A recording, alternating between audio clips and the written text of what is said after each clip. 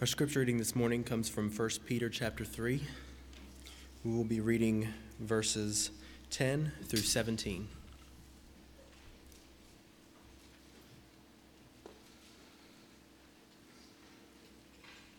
Verse 10.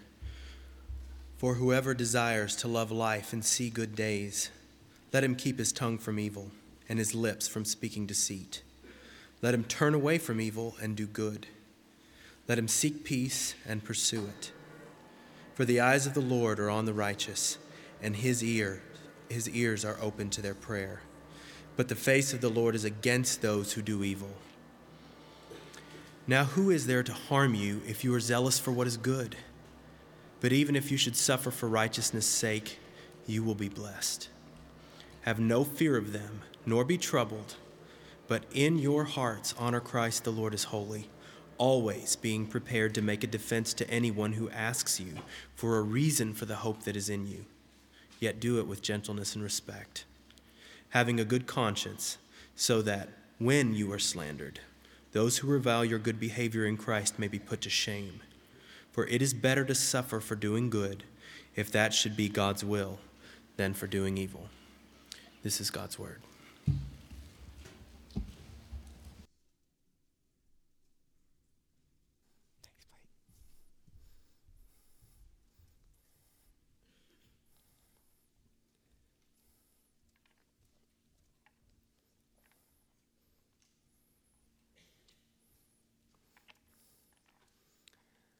Well, we now come to the part of our sojourn in this wonderful book of 1 Peter, to more of what the heart of the book is more about, and that is how to live in a world as exiles and strangers and sojourners. And a part of living here, as we're going to see more and more, especially beginning today, is we're going to suffer while we're here. But at the same time, I want to call it, because I believe that that's what it is, it's radiant suffering. It radiates within us. It shines within our hearts because we have the Spirit of Christ, and we know that the eye of God is always upon us, no matter what happens to us. He is with us. And at the same time, there's an outward radiation. The world can see through the suffering church, through the suffering individual that gives glory to God. They can see something of what our God is like, namely, that He is supremely worthy. He is worthy of suffering for. He is worthy of that level of worship. And millions have declared it. Hundreds of thousands have sealed it with their blood.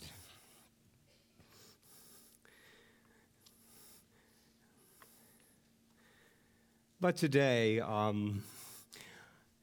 this morning, what I want to bring you, though, is, as always, it seems, it's in my heart like this. I want to encourage you in the midst of the prospect of suffering. I want to be used. That's what this passage is really all about. It's about strengthening us for this cause. Peter has been hinting at this previously in other places in our sojourn epistle.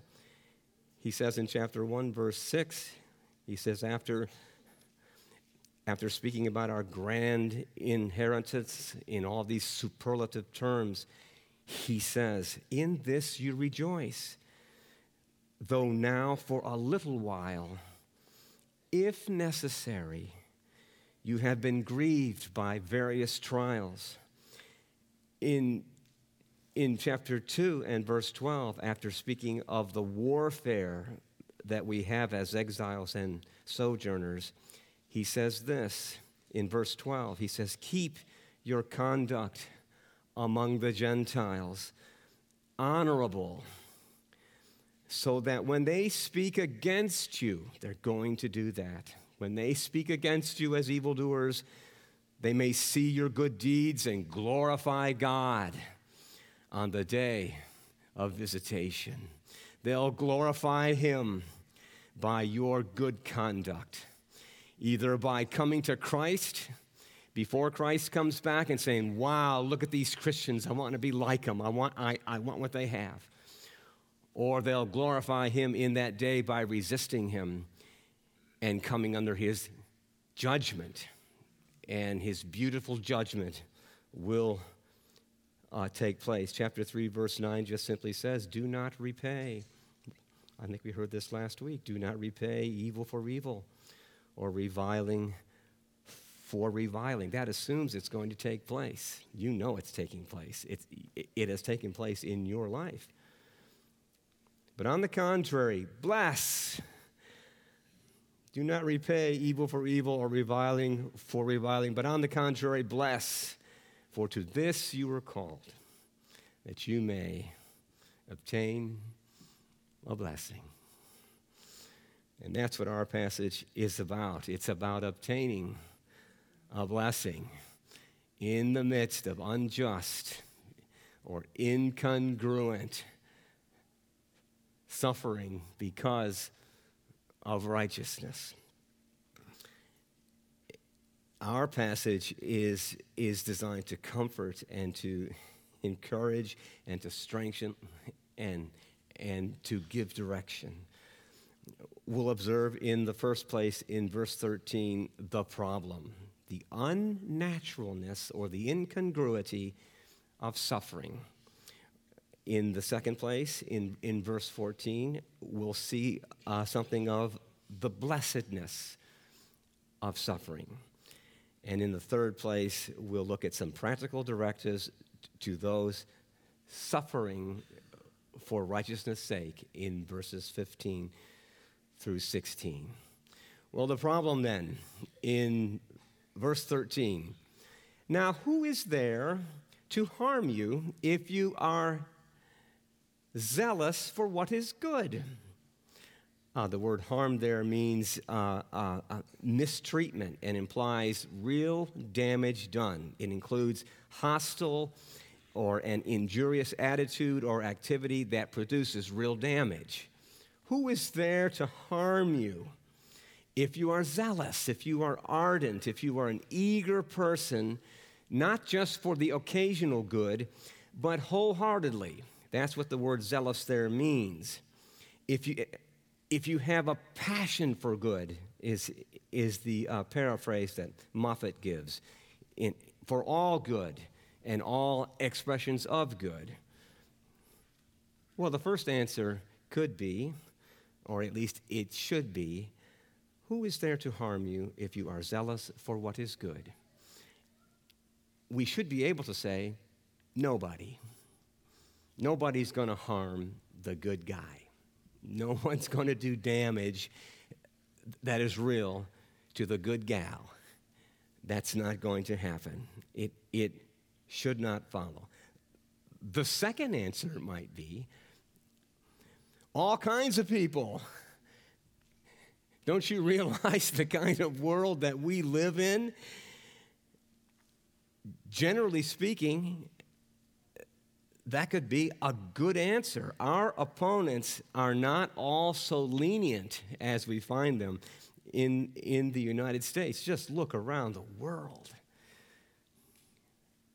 This is the day, which I think every day ought to have something of this in it. This is the day for special prayer for the persecuted church. I want to encourage all of you that are here now, if you can, and if it's not burdensome to you, if it's not a troublesome thing, come back tonight and pray with us, because that's what we're going to do.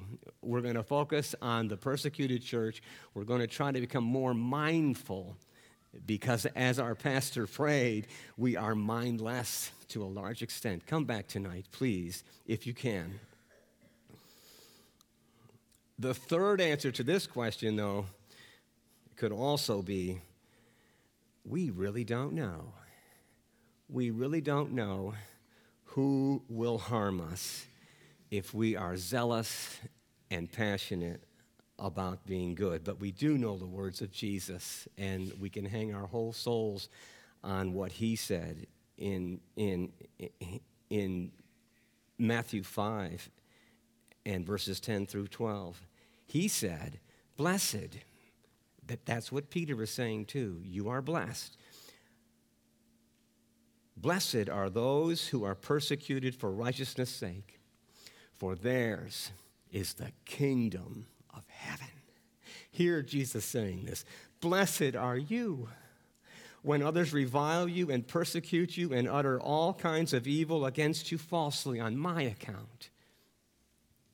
Jesus says, rejoice and be glad, for your reward in heaven is great. There is a great reward awaiting you. For so they persecuted the prophets who were before you. He says in John 16:33, I have said these things to you. And some of you may be feeling this right now. I feel it to a certain extent. I have said these things to you, that in me you may have peace. You should have this peace. He doesn't want trouble to be in your heart. In the world, you will have tribulation. But take heart. I have overcome the world. Hallelujah. What Peter is after here is not so much when or how much or at what level or for whom. His theme is the blessedness of it and the preparation for it. So we notice in verse 14, in the second place, what is the blessedness of it? Peter says, but even if you should suffer for righteousness' sake, you will be blessed. Have no fear of them, nor be troubled. All of the commentators speak of the optative mood. I'm glancing down at Pastor Jonathan. I'm not sure how to define that, but it is expressed in the words, if you should suffer, or even if you should suffer, as I understand it, by putting them all together.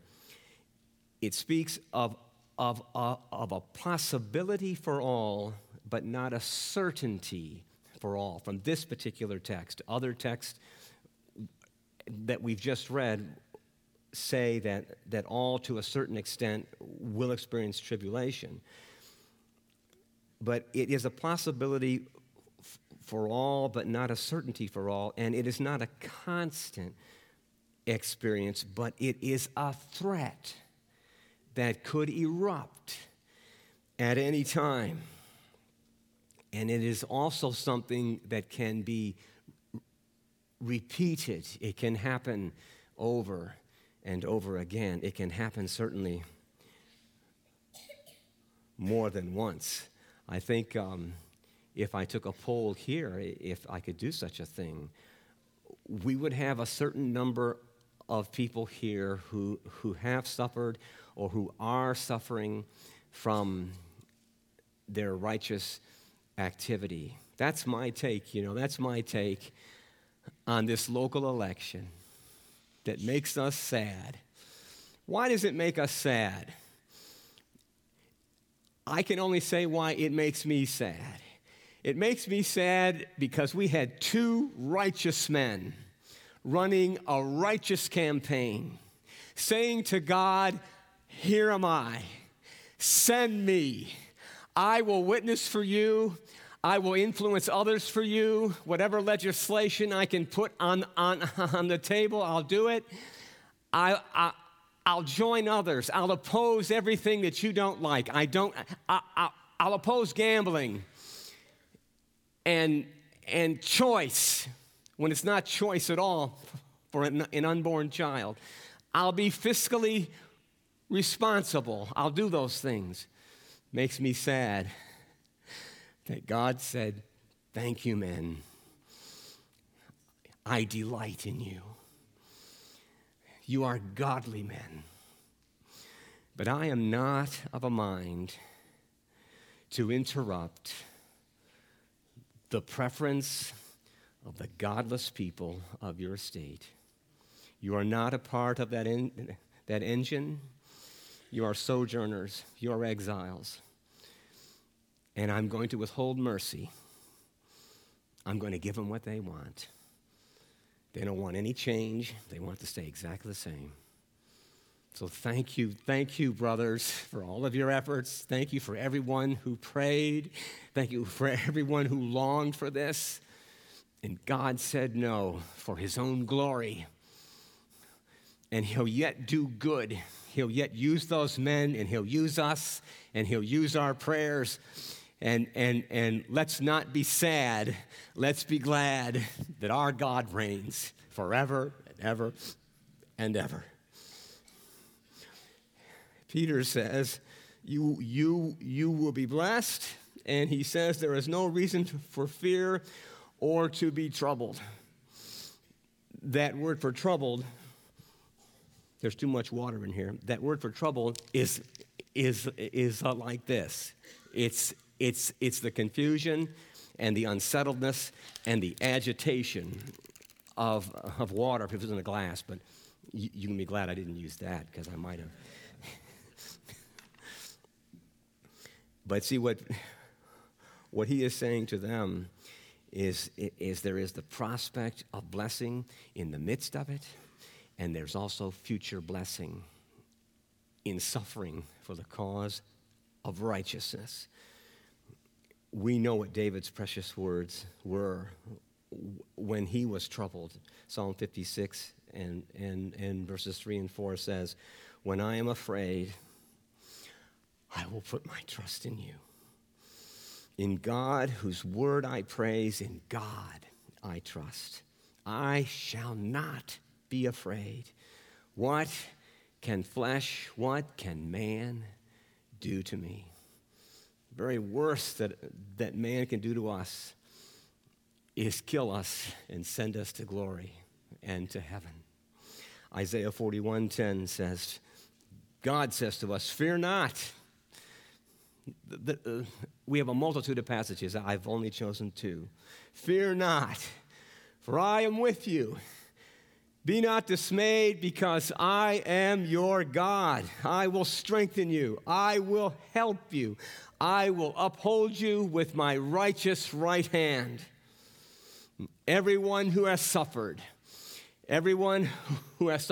unjustly will confirm this. They'll all say, amen. God was faithful. He never forsook you. He upheld you. He blessed you. He kept you. He spoke to you. He was with you. He never left you. You knew him. You knew him like you didn't know him before. When you were suffering, you called upon his name. You cried out for him, and he heard you. He answered you. He blessed you. He comforted you. He strengthened you. That is your testimony. Nobody here will say, Pastor Keith is not telling the truth. They'll all say that. Multitudes will say that. They'll say, I was blessed and strengthened and improved upon. I was more prayerful. I drew near to God like I hadn't done previously. And he drew near to me. He promised he would do that, and he did it. He's mine. That's our testimony. That's what we say. You remember Job. No one ever suffered the way Job did. No one outside of the Lord Jesus Christ, and we can scarcely compare them, but we've got to say that. When Job was in such pain and such loss, You know the story. You know that his persecutor for righteousness' sake was the devil himself. And then his three friends, they were his friends. Oh, that they would shut up and say nothing at all. But they persecuted him. What did Job say? Well, in the midst of it, what was his blessing? What could he say? I know my Redeemer lives, and at the last he will take his stand. What did Job say? Though he slay me, I will trust him. That's what he said. That's what he experienced. That's who he was. And the same grace that was available for Job, who never knew why any of this happened, who never got an answer, who never understood any of it. He knows now. But what a blessing he has become to all of us. We can always go to Job and say, oh, God, make me like Job. Make me to be like an ancient Christian who really believes and really testifies to you. Just one other illustration that's very familiar. Shadrach, Meshach, and Abednego answered and said to the king, O Nebuchadnezzar, we have no need to answer you in this matter. If it be so, our God whom we serve is able to deliver us. He can do that. If he wants to, he can do that. He can deliver us from the fiery furnace. And he will deliver us out of your hand. But if not, even if he doesn't, be it known to you, O king, we will not serve your gods or worship the golden image that you have set up. The persecuted church, I'm telling you, is relentless, unsurrendering, uncompromising. They're not going to give up. They'd rather go to prison. They'd rather have their property confiscated. They'd rather be tortured. They'd rather do anything than let go of Jesus Christ. What an example they are to us in all of our comfort and all of our irritation over small things, to know that there are millions who are suffering for Christ, for righteousness' sake. And all they want from us, dear people, is want us to pray. That's what they want. Will you pray? They want us to pray that their faith doesn't fail. Will you do that? I'm not talking about just tonight. I'm just talking about as you get information, you can get the app. If you have an iPhone or an Android, you can get the app. Just go to the App Store and type in the Voice of the Martyrs, and you'll get a free 5-star app that will allow you to pray every day for the persecuted church. There's only 1 or 2 sentences. That's all that comes up. And you can join the others that are praying in this format anyway for the persecuted church. But what a comfort. What to know the power of God in your life, to know the blessing that comes out of heaven when you are suffering, to know his presence, his strength, his comfort that you could not know, you cannot know unless you are suffering. But to know that, to have that, to testify to that, it's a precious jewel. It's more than gold or platinum or any other precious metal or stone. Well, in the third place, then, we have the practical directives to those who are suffering for righteousness' sake in verses 15 through 17. But in your hearts, honor Christ as holy. always being prepared to make a defense to anyone who asks you for the reason for the hope that is in you. Yet do it with gentleness and respect, having a good conscience, so that when you are slandered, those who revile your good behavior in Christ may be put to shame. For it is better to suffer for doing good, if that should be God's will, than for doing evil. Well, we have, it looks like A through D as some practical directives. Letter A would simply be, but in your hearts, honor or set apart or sanctify Christ as holy. This is the conscious, intentional enthronement of Jesus Christ in your heart. You do it on purpose. You say, my allegiance is to God. He's my king. He's my guide. He's my ruler. He's my savior. He's my father. He's my friend. He's my helper. He is my supporter. He's all of these things. What could be done? What is being done by people who do this, who set apart Christ in their hearts as holy, as honorable, as giving their allegiance to Him? Edmund Clowney says, when the Lord sanctifies us, He makes us holy. When we sanctify Him, we set Him apart as, in all capitals, the Holy One that He already is. We don't make Him holy. We recognize His holiness. We treat Him as holy. We honor Him as holy. That's what we've got to do. And how do we do that? We have got to be cultivating daily, personal, private, secret devotion to Him in His Word and in prayer. There is no substitute for it. There's no other way to get it. You've got to do this on a daily basis. You've got to exalt Christ by reading His Word and praying and talking to Him and fellowshipping with Him and bringing Him near to you in your heart and in your thoughts. You must do this. That's the answer. It's the same answer that we've been hearing from each of my fellow pastors. Private devotion and the cultivation of personal holiness.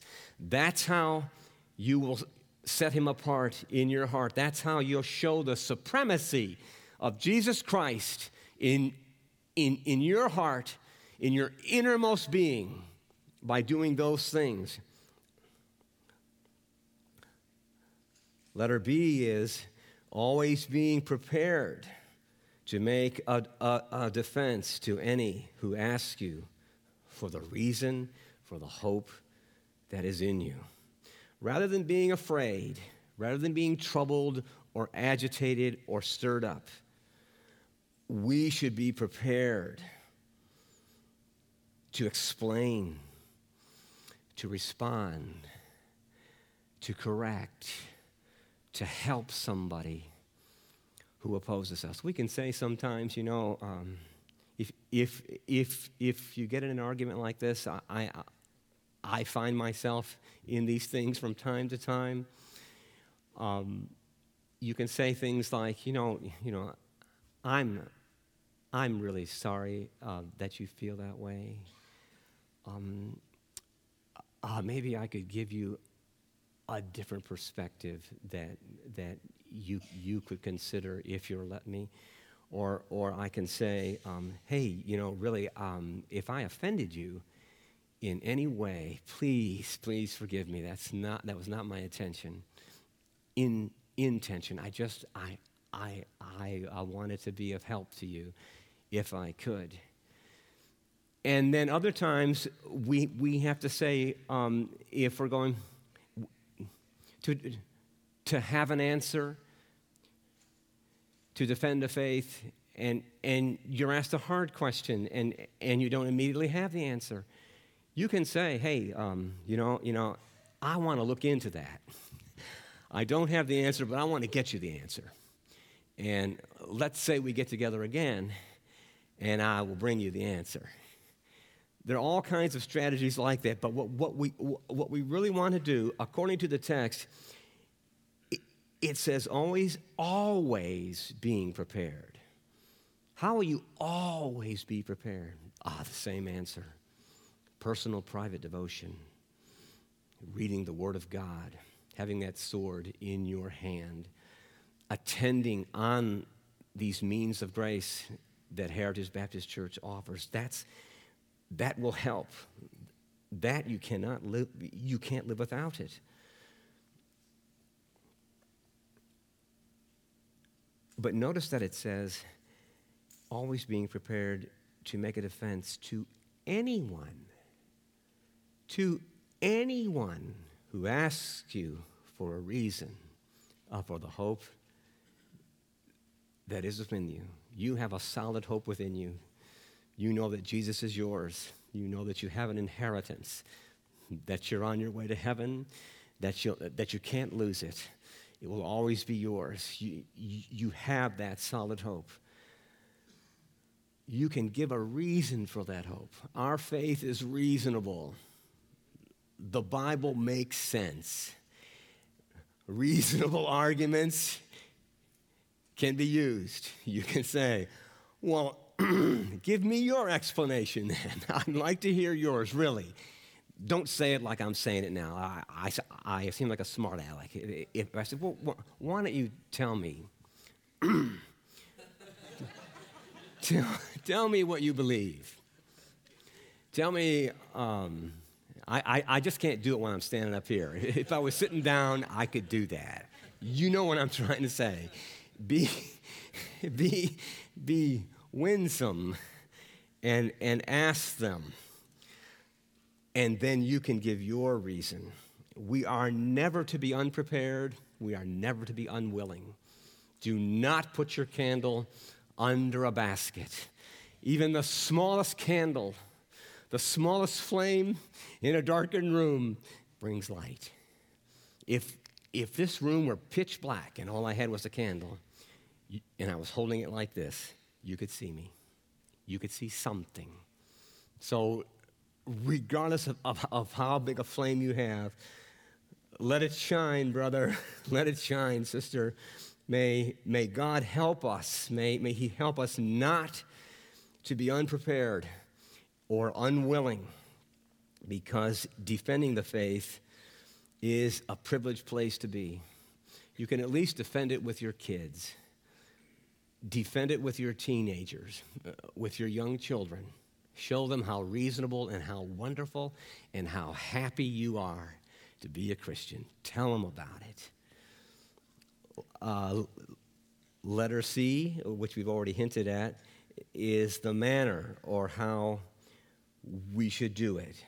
Do it with gentleness and respect. There's no room, as I couldn't show you, I want to show you, but I can't do it now.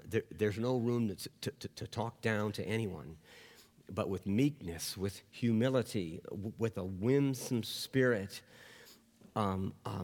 ask if you can explain something or make something more plainer.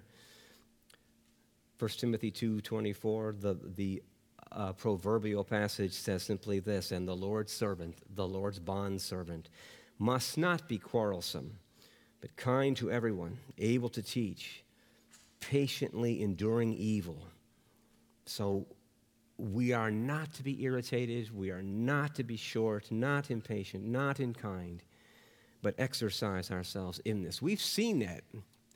We've seen that through godly men and women in like documentaries and talk shows and things like that. We're amazed.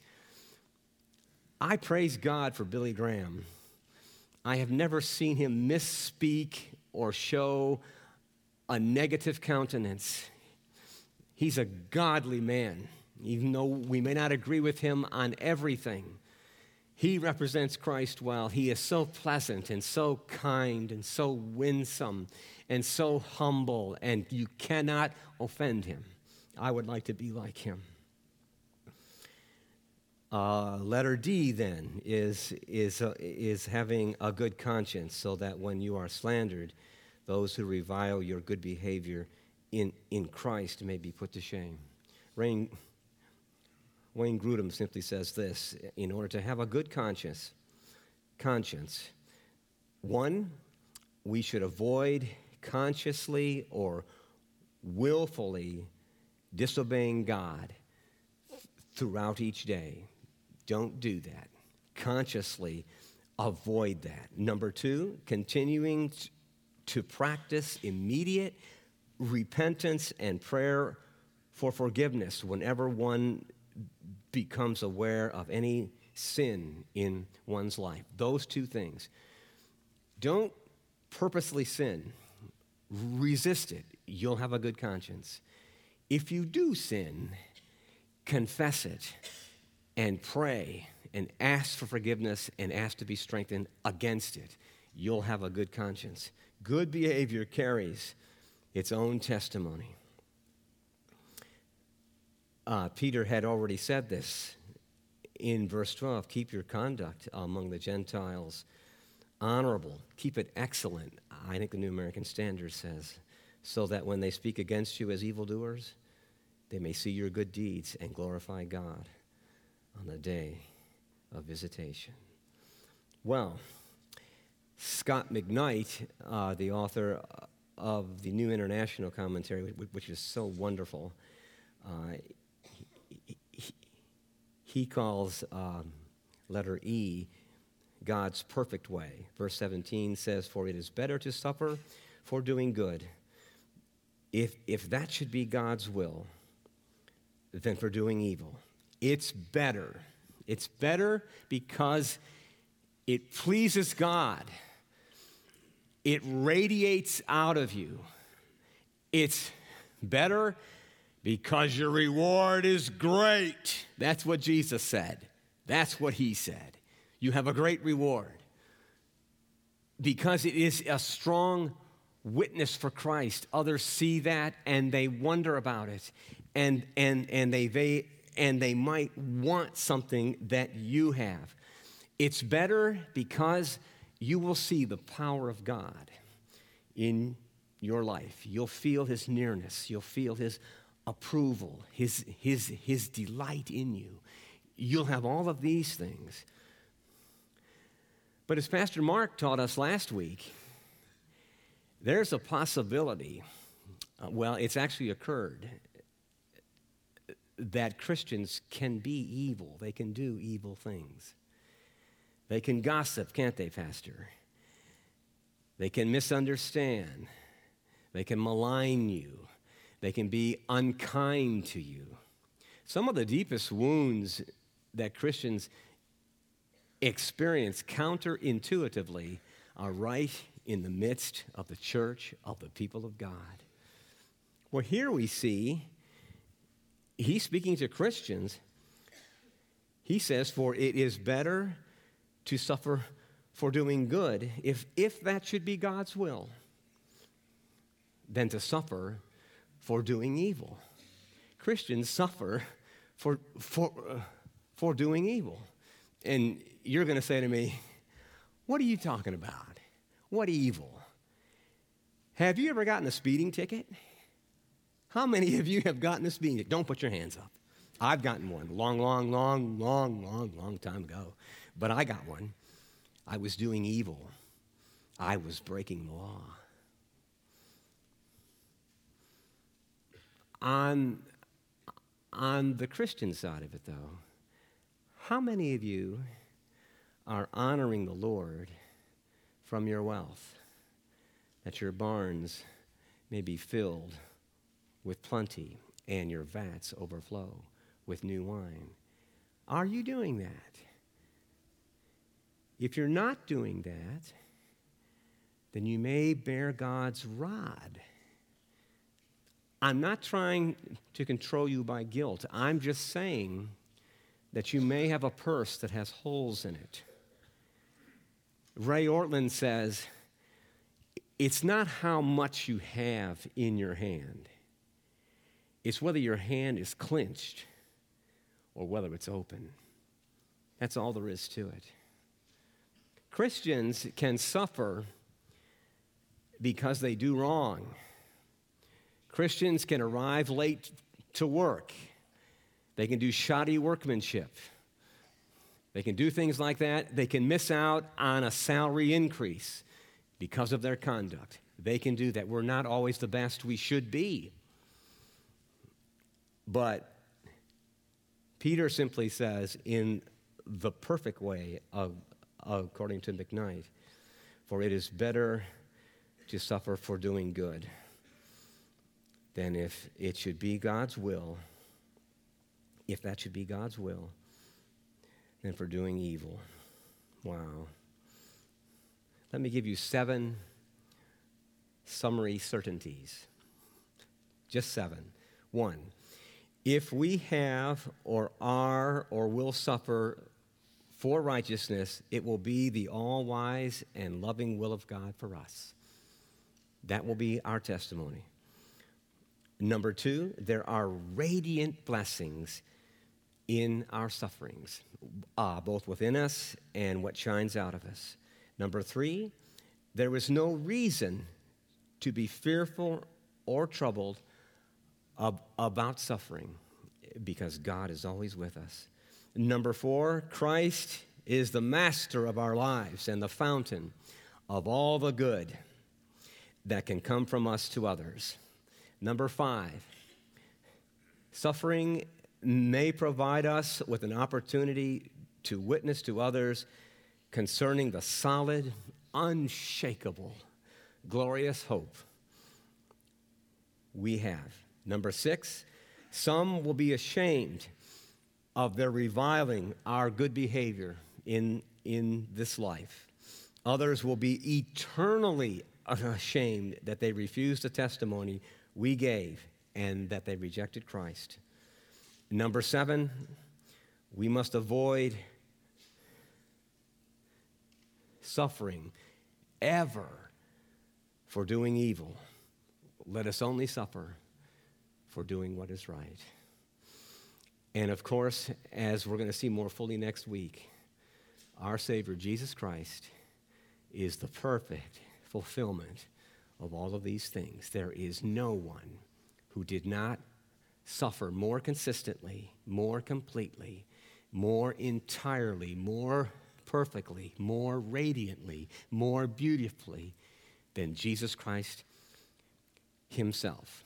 The crime of the century, the crime of generations, the crime of civilization is the crucifixion of the spotless Lamb of God. But what radiates out of his sacrifice? A righteousness for us, the free forgiveness of sins. That's what we have. That's what we enjoy. And because he has done so much for us, what limitation can we put on our service to him? That's what we've got to say to ourselves. He is my Savior. I am his servant. I am one of God's sons or daughters. I'll just close with a quote from James Smith. He says this: "Give me thy power, O God of power. Give me thy strength. Let the winds blow or the thunders roar. Thy faithful witness will I be. This fixed, I can do all through thee. I can do it all. Fulfill thy sovereign counsel, Lord. Thy will be done, thy name adored." Shall we pray?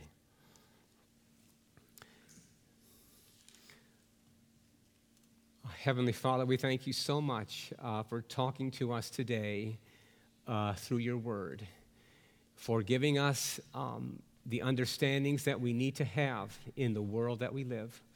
We praise you that we can be blessed, we will be blessed when we suffer for righteousness' sake, we do pray because they're part of our family and so important. Bill and Tim will know the blessing and testify of it.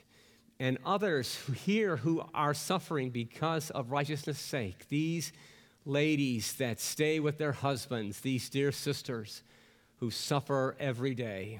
The flames lick about their spirits, as Spurgeon says, and burn continually. These who have difficult jobs or relationships, whatever, but they put you first. God, give us all grace. May we prepare each day by the private, personal devotion to you and not take it lightly. Start with something. Start with 5 minutes, 10 minutes, whatever. Make us to begin. Make us to pray. Oh, author prayers in our hearts. Come, Holy Spirit, descend upon Heritage Baptist Church. Make us only to suffer for what is doing good and not for evil. We ask it in Jesus' name and for his praise. Amen.